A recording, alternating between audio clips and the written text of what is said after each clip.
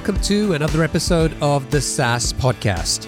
I'm your host, Omar Khan, and this is the show where I interview proven founders and industry experts who share their stories, strategies, and insights to help you build, launch, and grow your SaaS business. In this episode, I talked to Kyle Racki, the co-founder and CEO of Proposify, a SaaS product that helps you create proposals, collaborate with your team, and streamline your sales process so you can close deals faster. The company was founded in 2014 and is based in Halifax, Nova Scotia. Kyle and his co-founder Kevin came up with the idea for Proposify when they were running a design agency, but they didn't do anything with that idea for several years. Eventually, they decided that they wanted to get out of the agency business and went back to their idea. They built a prototype and got a lot of positive feedback. But when they launched, the results were disappointing. They got to around $800 a month in monthly recurring revenue and flatlined there for almost a year and a half. Today, their business generates over $4.5 million in annual recurring revenue. We talk about what kept them going when they were only making $800 MRR, and we deep dive into specific things that they did that led to their hockey stick growth. It's a great interview with a ton of valuable insights and lessons, so I hope you enjoy it. Before we get started, if you haven't already grabbed a copy of my free SaaS toolkit, you can do so by going to thesaaspodcast.com. It will teach you about the 21 essential tools that every SaaS business needs. Also, if you need help building, launching, and growing your SaaS business, then check out SaaS Club Plus. It's our premium membership and community designed to help you get the insights, motivation, and support you need to succeed. You can head over to saasclub.co to learn more and join the waitlist. Okay, let's get on with the interview. Kyle, welcome to the show. Thanks for having me. So I'm going to start with my icebreaker question.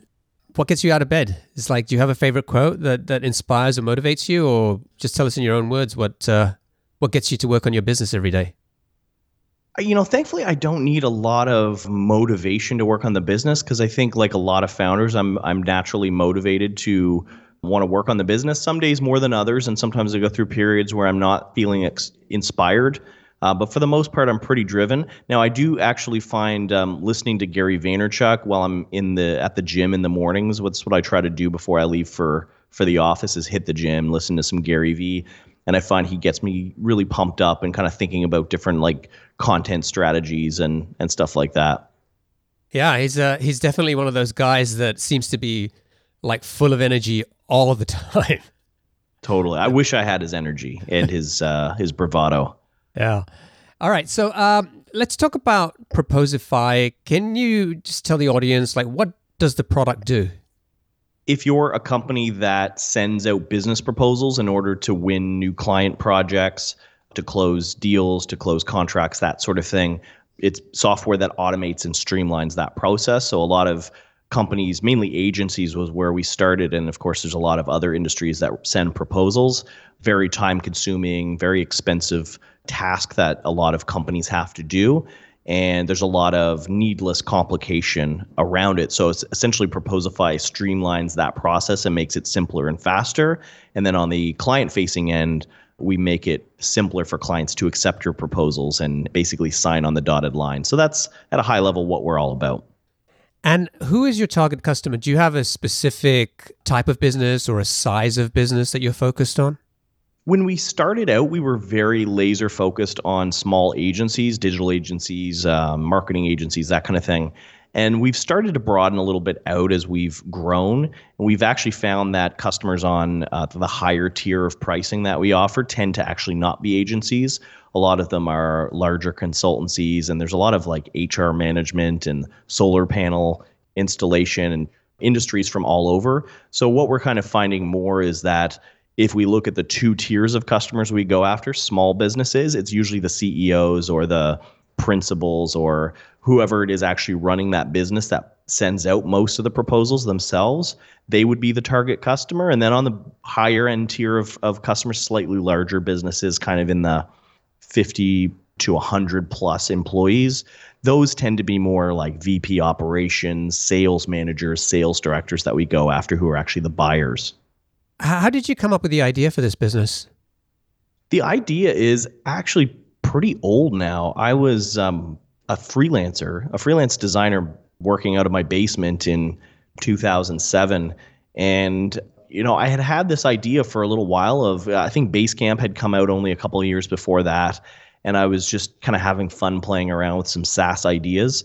I had actually had to design proposals at the agencies that I worked at in the past, which was really time consuming. We were using InDesign and I was getting emailed Word documents to kind of lay out. And I thought it was a really inefficient process. So I thought it'd be fun if there was like proposal software. And that was 11 years ago at this point.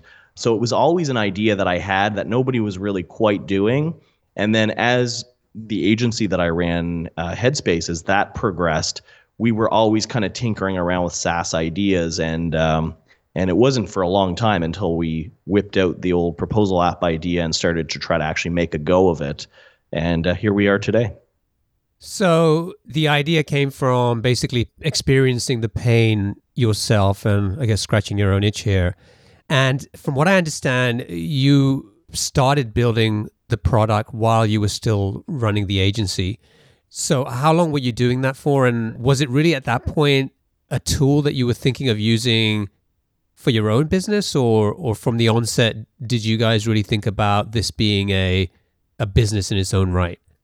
Before I had the agency, it was just an idea on paper that I'd felt a bit of the pain working at other ones. But as we started our own agency, and when I say we, I mean Kevin and I were business partners who worked on the agency and then eventually sold it and started Proposify, and we've been doing that ever since. So we're talking about 5 years from say 2009 till 2014 was when we ran the agency, and we were both feeling the pain of proposals. So we were kind of scratching our own itch thinking about building this, but it was really, we were trying to build a SaaS product because we didn't like running an agency and we were actually pretty bad at it. We made a lot of mistakes with the agency. So we had wanted for a long time running the agency to get into some kind of recurring revenue model from a product, get out of the service business. And we had tried a number of different products, probably about 3 or 4 different SaaS product ideas, kind of built like an MVP, got it into some customers' hands, and ultimately decided they weren't very good ideas or it wasn't a very good market. And then the 4th idea, we were like, hey, what about that old proposal tool, Kyle, that you had thought of years ago? And we thought, okay, well, let's try this out. And as we sort of got into kind of that prototype MVP stage, got it into some people's hands or talked about it to other agency owners, and they all, as Kevin likes to say, it's like they thought we invented ice cream, and they were like, wow, proposals are a huge pain. I'd pay you, whatever you want for you to make that problem go away. So that was sort of the customer validation that we got that said, okay, maybe this is worth pouring a little bit more energy and money into.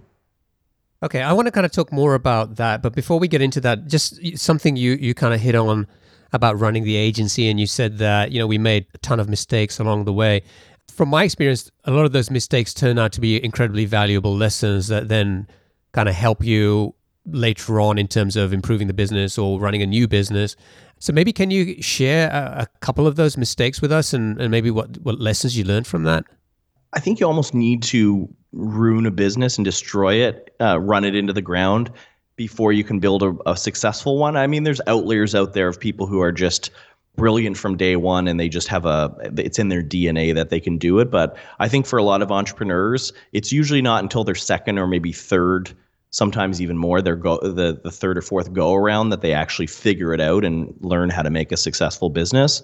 So for me, Headspace was my training wheels, and I got a lot of really good experience doing a service business and, getting clients and growing the team and all that kind of stuff.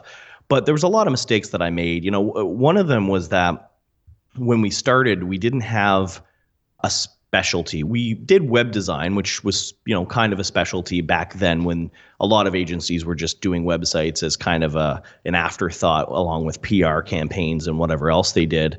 But it wasn't enough of a unique differentiator. And as the market grew for web design agencies in our locale and all around the world, There was more competition. Wix and Squarespace and these type of like do-it-yourself website builders came out that, of course, really crushed the small market for websites.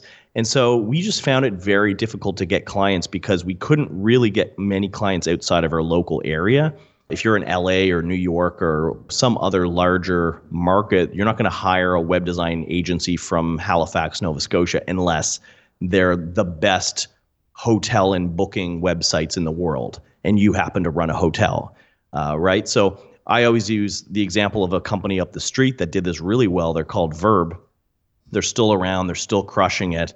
And they and I were kind of going head to head with tourism websites back in the day, but they decided to stick to their specialty and just go after travel and tourism.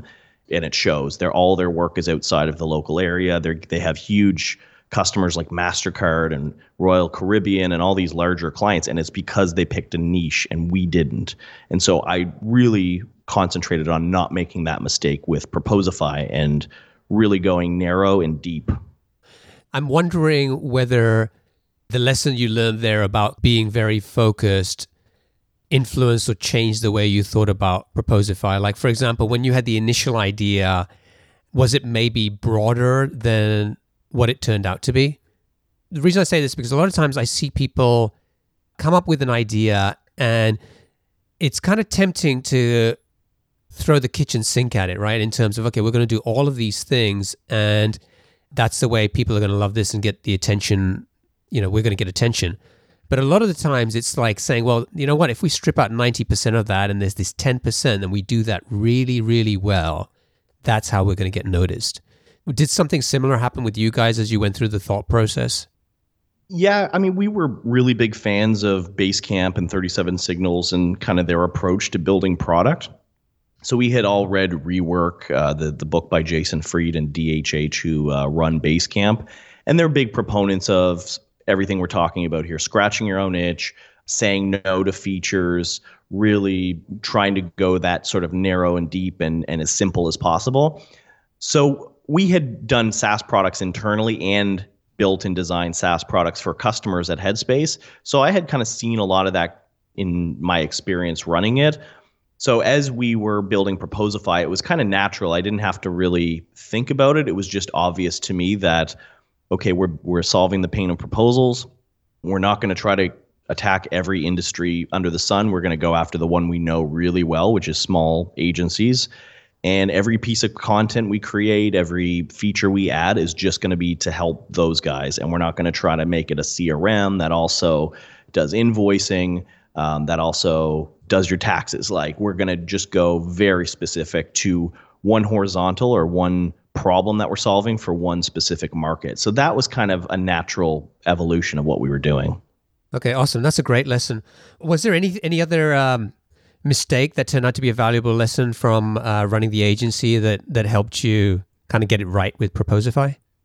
I think one of them that a lot of agencies fall under this trap, it's sort of intrinsic to a lot of service agencies, is not employing value-based pricing. So when we were running Headspace, like a lot of small agencies, you bill by the hour, or you try to scope out a project and figure out how much time it will take you, and then you bill for that, which then it's very easy to lose money and you don't get that recurring revenue. So it strains your cash flow. And with Proposify, I mean, the SaaS model is kind of worked out already in terms of monthly or annual billing, so that the recurring revenue, just because of the business model, makes it a much more stable business that you can really predict every month kind of where you're going to be at. But even just value-based pricing, we hear about that a lot. But again, using the web design agency as an example, is if you're buying a website from somebody, you as the customer don't care how long it takes them. That's not how you place value on the website of, oh, okay, well, something that takes you 2 hours is not as valuable as something that takes you 6 months. But that's how every agency basically prices their services. So instead, what we should have done, and what I always advise a lot of agency owners to do, is figure out how that client values your service and then price 10% or so based on the value. So for example, if your website's going to make them $1 million in a year, well, maybe you should charge them $100,000 if you can demonstrate and prove that value. So that's kind of how we've been pricing Proposify. Is in the early days, we just kind of went with the the standard that a lot of SaaS companies use, which is $10 a user a month, $20 a user a month. And then I read an article, I think it was the Price Intelligently blog, Patrick Campbell, that talked about value-based pricing, and really a sort of a light bulb went off, which is that a customer doesn't get more value out of Proposify just because they've invited another user into it. Sometimes people just want to invite a user to proofread what they've done or maybe help lay it out, but it's not worth doubling the price for them. And so when we started talking to customers, we realized that people who only wrote 1 or 2 proposals a month or maybe once every 3 months didn't place the same value. They didn't feel the pain as much as customers who write 50 proposals a month. And so just employing that one value metric in our pricing has helped us considerably increase our ARPA, our average revenue per account. And so right now the pricing is, it's either $25 a month, $75 a month, or you have a plan for bigger businesses, and that's about it. It's not based on number of users or anything. Exactly, yeah. And what we're finding now, and we're just sort of in the middle of learning this, is that everything that I just said is completely contradictory when you get into enterprise pricing. So on smaller businesses, they don't care about how many users they have, but bigger enterprises do. And so we're sort of trying to figure out, we're running some pricing experiments. We're talking to customers and just trying to figure out what those pricing tiers should look like. But we do know on the small plans that the number of proposals they write on a monthly basis impacts how they value the product, in addition to certain features. So a single user doesn't care about roles and permissions.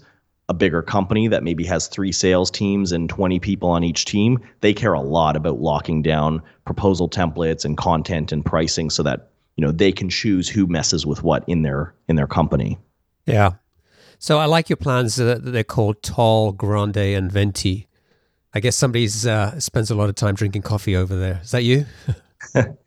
Yeah, I mean, early on when it was just a couple of us and we were, I was doing a lot of the marketing and the design work for the business, and I was a big fan of the movie Glengarry Glen Ross, which maybe some people have heard of with a lot of famous actors, Al Pacino and Alec Baldwin. And Alec Baldwin actually was nominated for an Academy Award for a 10-minute scene where he basically blasts all the salespeople and gives them this, really, really mean pep talk. And one of the first things he does is tells Jack Lemmon, the character played by Jack Lemmon, to put that coffee down because coffee's for closers only. So the whole coffee's for closers mentality is, what we've used as our tagline and used in a lot of marketing things. And we sort of are using coffee as kind of a metaphor for closing a deal. Yeah, that's awesome. All right. So you built this prototype or MVP. You started talking to some people that you knew. You were getting a lot of positive feedback. How did it sort of turn out once you put this product live and started asking people to pay for it? It was what I liken to a fart in a windstorm, is a saying. I don't know if people have heard of that one, but basically just nothing. There was a few people on our beta list. We launched the MVP in 2013, and it was really disappointing. We thought that it was going to make some kind of an impact, or we were going to get some. We had this crazy idea in our head that we're just going to launch the product and make money, and then the next month we'll make more money, and it's just going to be this gradual thing. Eventually our recurring revenue is going to overtake what we're making from client work at the agency. And the reality was that the product sucked. We didn't have the features people needed. It was buggy. It was ugly. It just didn't work. So it was really a long process from around the time we launched the MVP till around when we started hitting the so-called product market fit. That was about 17 months. And so a lot of stuff was happening during that time. We were trying to sell off the agency. We were trying to keep money in the door from client work. I was working with Jonathan, who's now our CTO, on just getting the product right and listening to customer feedback. So it was a really long haul, and hopefully that's encouraging for anybody who's struggling with hitting product market fit. The occasions where a SaaS company is able to just launch and then instantly hit product market fit or within a couple of months is very rare. It's usually a long process. Yeah, I don't think that's an uncommon thing where you get a MVP out there or a prototype and you talk to people and they're very excited about it. And that kind of builds you up, right? You're like, wow, we're getting all this great feedback, and this is going to be, once we launch, people are just going to be kind of clamoring to sign up and everything's going to be great. And it's almost like an anticlimax when the reality kind of hits and it doesn't quite work out like that. What were some of the things that you did in those 17 months that helped you to find product market fit? Like, how did you go about figuring that out? It was a very regular process of me talking to the customers, asking them what they like, what they don't like, reading the emails, doing the phone calls, and trying to kind of put it all in one place so that we can see patterns emerging. And then every week I would sit down with Jonathan, who was doing the coding work and had to implement the designs. And we were just brainstorming with a whiteboard and talking about, okay, how can we make this easier? Or are we thinking about this the wrong way? Or customers are thinking about it totally differently. That was just an ongoing process. And some of it was just user experience and flow and design, and they couldn't understand how something worked because of the way it was laid out. So there was some of that stuff. And then some of it was missing features. Like at the time, it just didn't do very much. It was kind of like a worse version of Microsoft Word, which wasn't what we were going for. And the problem really came down to, we had a very skilled developer, but there was only one of them. And, if you want to get templates out the door and online signatures and metrics and all these features that we now have, if you look at our website, these are core value proposition feature benefits, but they just didn't exist because we had one developer trying to build them. But once we were able to sell off the agency, raise a little bit of money to have another developer join the team, it was really just a matter of time till we were able to get the features that customers wanted that we hadn't envisioned that they wanted. And that's when we started to notice a real uptick in terms of churn getting lowered and more conversion to paid and just more volume of people paying for the product. So you were kind of like continuing to iterate and spend a lot of time kind of improving this product. But if you weren't getting a lot of interest from the market about the product, what was it that kept you going and kept you kind of continuing to invest your time and money into building and improving this product? See, we didn't have a market problem. We had a product problem. When people talk about product market fit, it's usually one of two things. And sometimes what happens with a lot of SaaS companies or startups is that they pivot to another market. They go, there's a company upstairs from us, Dash Hudson, that are kind of at our level in terms of revenue and employee size. And they were a mobile e-commerce store for men, like helping men dress better. Not doing anything at all like in terms of revenue or traction or product market fit, but they were using Instagram to market themselves. They built a whole bunch of dashboards and analytics around Instagram and then decided, why don't we just sell our Instagram analytics to larger companies? And that's what they do to them. That's what Dash Hudson does now. So they're crushing it. That was a huge pivot. For us, it wasn't like we were in the wrong market or we weren't solving a big pain. It's just that the product sucked. It took actually more discipline for us to not pivot and try to go in a different direction, try to resell our shitty product to somebody else. It took more discipline to just swallow our pride and go, okay, people are signing up to this product. They are taking the free trial. We're driving traffic, and they just don't upgrade to a paid account or they don't stick around very long. And it just comes down to the product isn't good enough yet. And presumably you knew that because you had firsthand experience of the market and the pain, and you knew that there was a better way that would help people like companies such as yourselves. I mean, the personal experience, but I think your own personal experience can sometimes get in the way too, and it can force founders to be a little stubborn about, no, this is the way I want it, and they're not listening to the market and what the market's telling them. In our case, we had the personal experience, but we also had the market telling us. If you looked at the analytics and the data, we were driving quite a bit of traffic from people Google searching proposal software or how to write proposals or proposal tools. There was some search for it. They were finding our website. A high percentage of them were signing up to free trials. I think something like 10% at the time of our traffic, which was maybe, say, 100 visitors a day, 10 signups a day. I mean, these were people who obviously saw the value proposition and wanted the pain solved for them. And then as I was talking to them or as they had support issues, because sometimes people don't realize how early stage a company is. They assume there's, 2,000 customer support reps behind the scenes when it's just one or two founders. Right. And they're talking to us and they're just going like, oh my God, like I wanted this to work, but it sucks. Like, pasting from Word is buggy and the formatting doesn't work and everything's breaking and I can't figure it out. Like they were telling us. We didn't have to do any mind reading as far as what was wrong with the product. They were telling us. And how are you getting that feedback? Like I've seen a lot of people who will sign up for products, but getting kind of feedback out of them can be quite painful. Like they just often tend to go dark. But it sounds like you were getting a lot of good feedback coming back from people. Was there anything special that you were doing to try and elicit that feedback?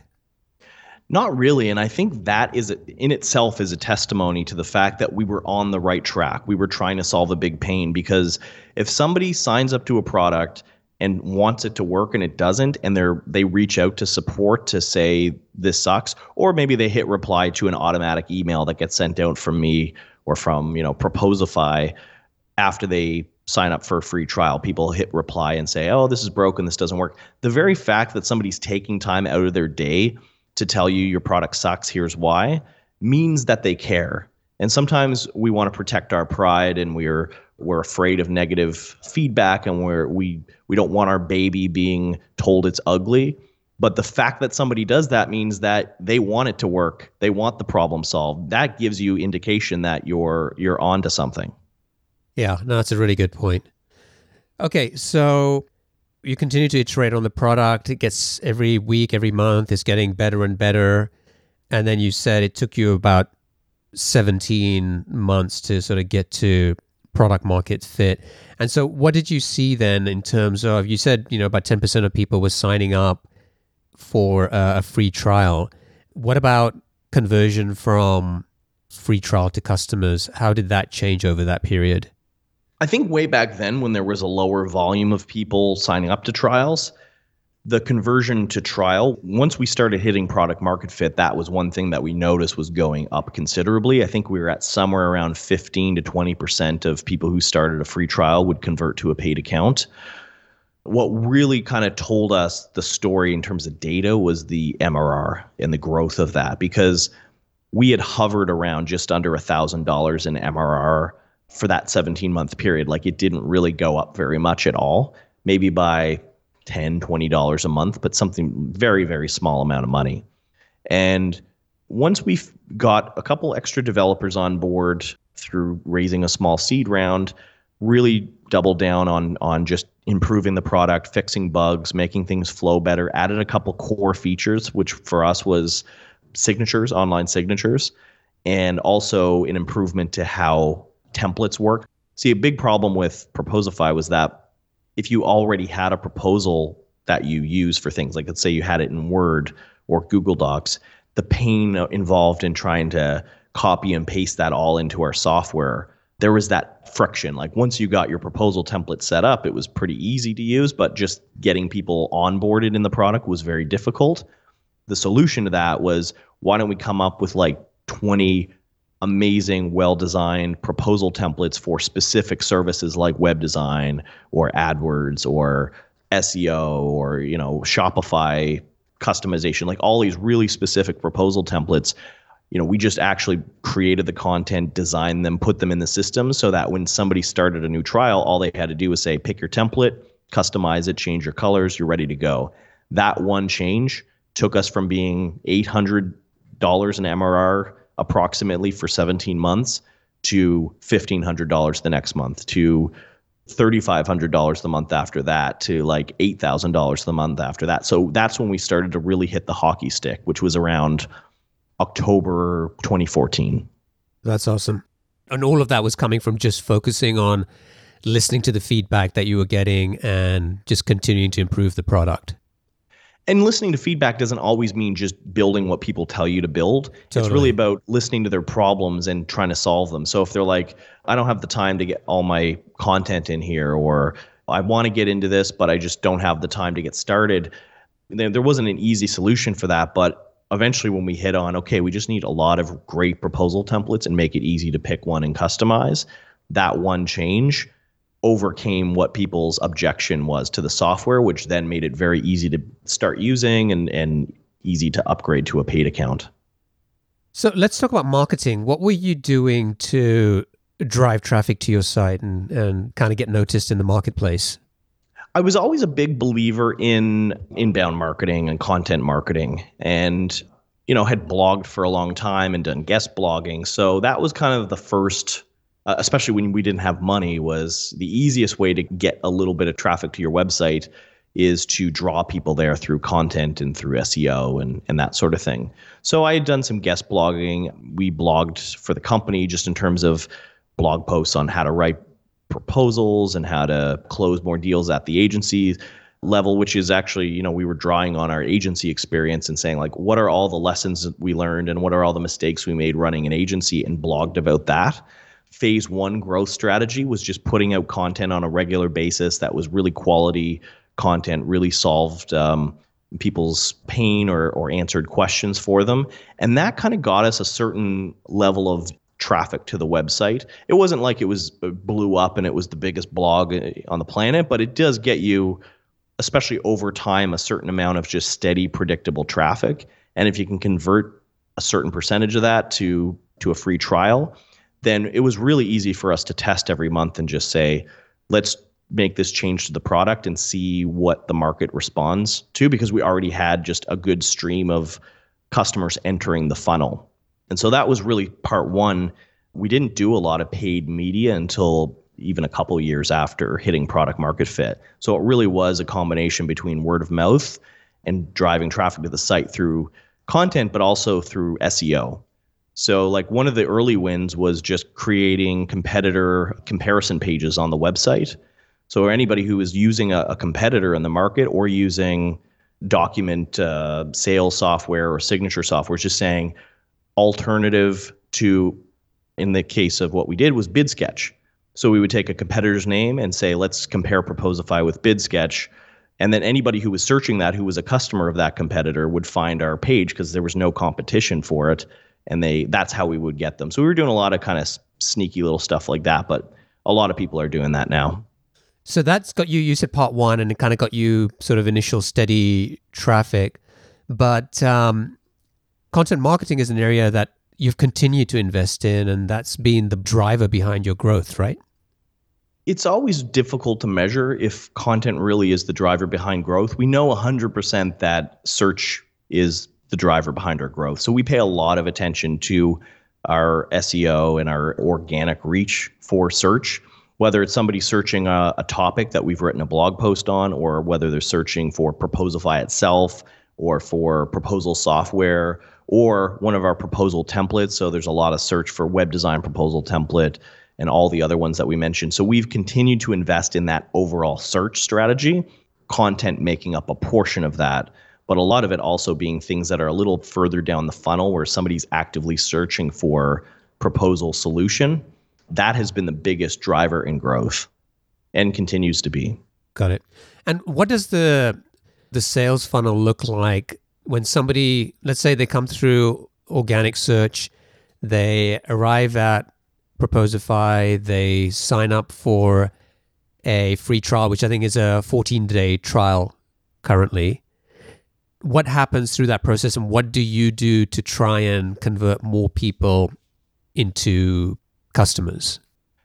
That's an area of the funnel that we continue to put almost more resources into that than we do on upfront acquisition or free trials, because we've got a pretty good engine of traffic and signups, but historically the conversion from free trial to paid has been a lot lower. And I mean, some of it's just due to the volume. I mean, we get sometimes 200 or 300 new trials a day.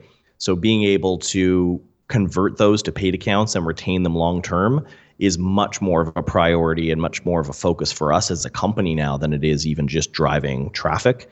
So things that we're doing with that, we put a lot of work into our onboarding. We probably change up our onboarding every 2 to 3 months. You know, the head of product, Racki, and I will look at it, or other people will look at it, and we'll actually watch people using it, or we'll try to find holes in it and say, like, is it really getting people to the value of the product quick enough? So product onboarding is something that I think every SaaS company, once they get product market fit and they've got a nice level of momentum behind the business, onboarding should be a quarterly initiative at least. And between that, onboarding is including the email drip sequence, customer support, sales to a certain degree if people have questions or want to jump on a call to kind of go through things, your knowledge base videos that walk through how to use different features of the product. I mean, there's so much there we could jump on. One of the biggest wins for us in the last year was actually using paid media for converting trials to paid. So instead of what maybe a lot of people think of with advertising is just awareness or driving traffic, is we would retarget people who started a free trial and talk to them about downloading our free mobile app. And we found that people who downloaded the free iOS app were more likely to convert to a paid account. So doing a lot of retargeting with paid media has also had an impact on our conversion to paid. That's really interesting. Why weren't you just doing that through email? Like you could tell them about the iOS app by just emailing them. Why were you doing paid ads retargeting, and why do you think that was more effective? I mean, I think people get inundated with email. It's not to say email isn't effective, but it's not effective for everybody. And not every customer is looking at their, what is obviously a canned, templated email in their inbox. And sometimes we send too many emails and people would unsubscribe or they'd write us back and curse us out for it. So, I think you've got to switch up your tactics a little bit and try to look at where's the attention. Some people, their attention isn't on their inbox, but their attention is on Facebook. And they're more likely to click on an ad if it's something they've already signed up for. And you're saying like, hey, person who just signed up for a free Proposify trial, did you know you can download our free iOS app and track your proposals on the go? So, you've got to experiment with a lot of different channels. Yeah, no, that's a great insight. I haven't heard that one before. So where are you guys in terms of revenue right now? We're getting close to about $4.5 million in annual recurring revenue. Oh, that's awesome. When were you doing the $800 a month MRR? That was back in what, 2014. Wow. So the persistence is paying off. Yeah. I mean, last year was quite a spike in terms of revenue. We had done pretty well from about the end of 2014 on. It was pretty consistent. But last year, we had hired a lot more people, put a lot more into different growth channels.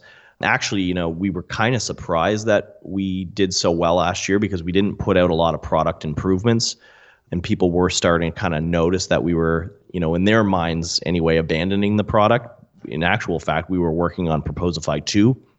So we were basically rebuilding the whole thing from the ground up to be much better. So that was a very long, if you want to talk, I wouldn't say mistake, but definitely a lot of lessons learned is just around when you need to rebuild your product and still support an existing product with a limited dev team.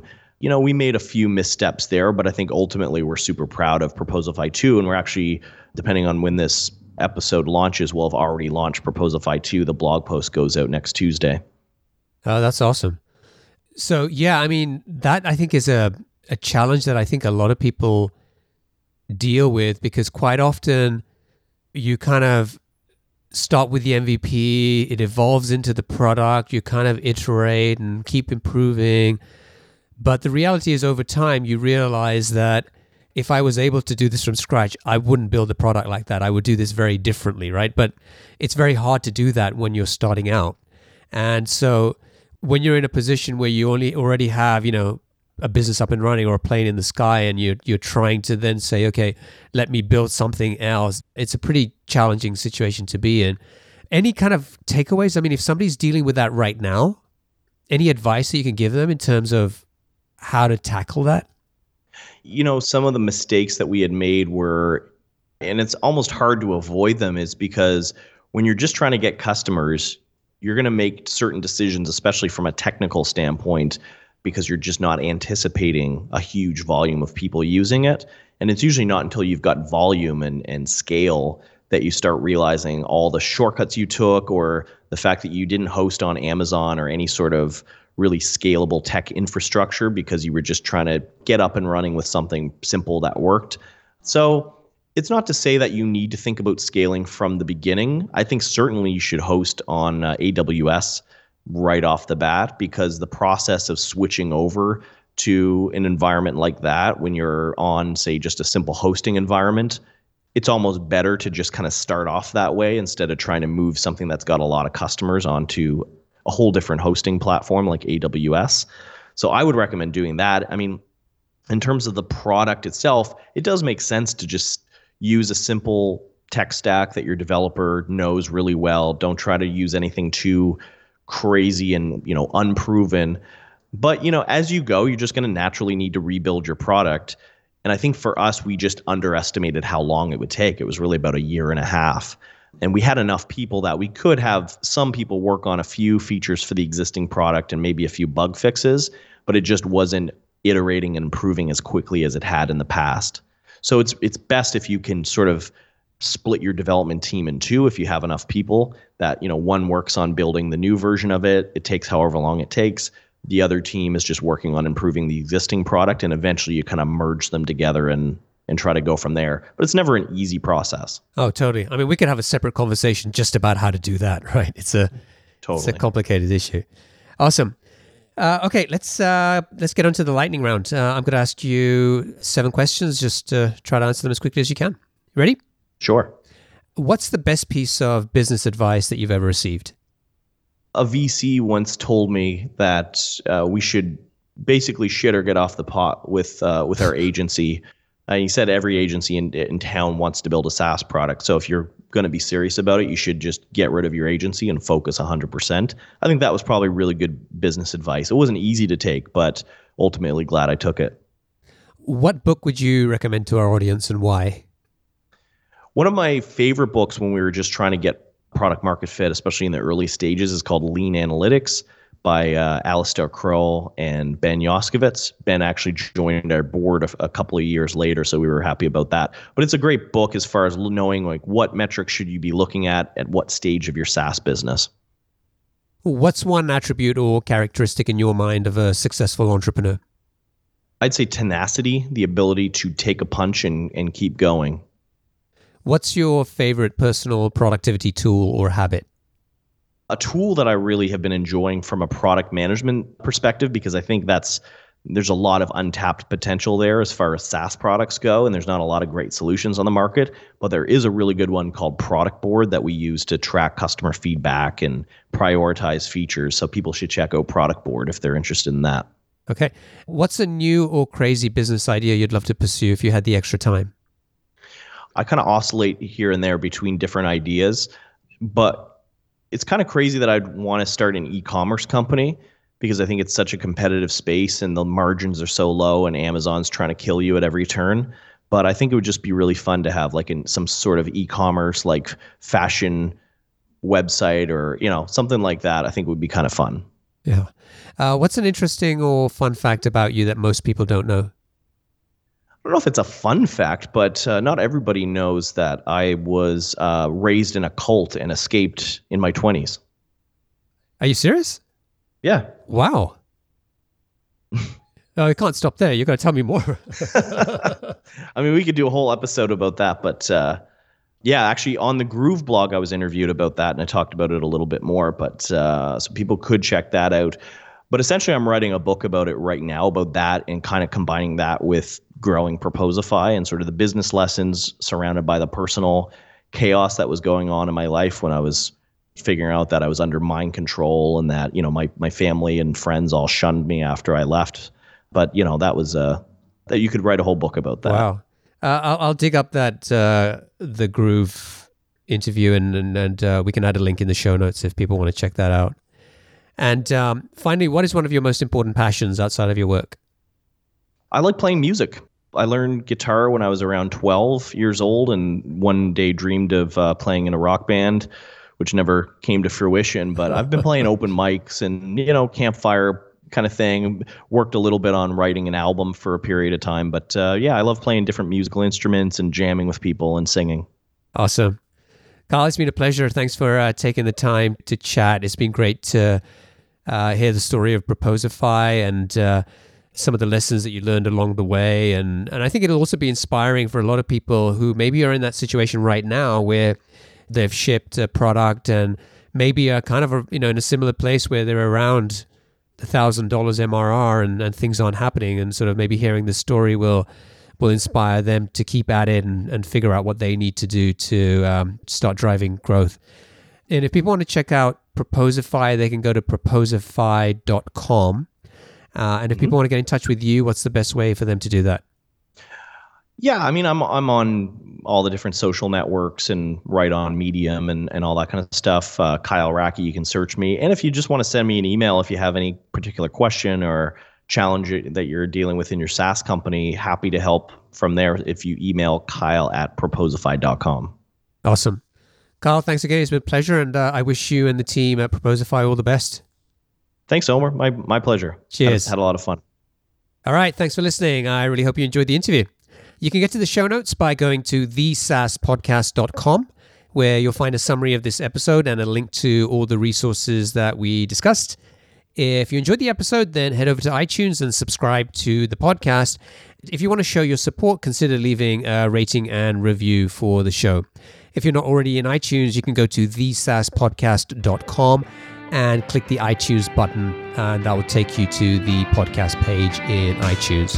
Thanks for listening. Until next time, take care.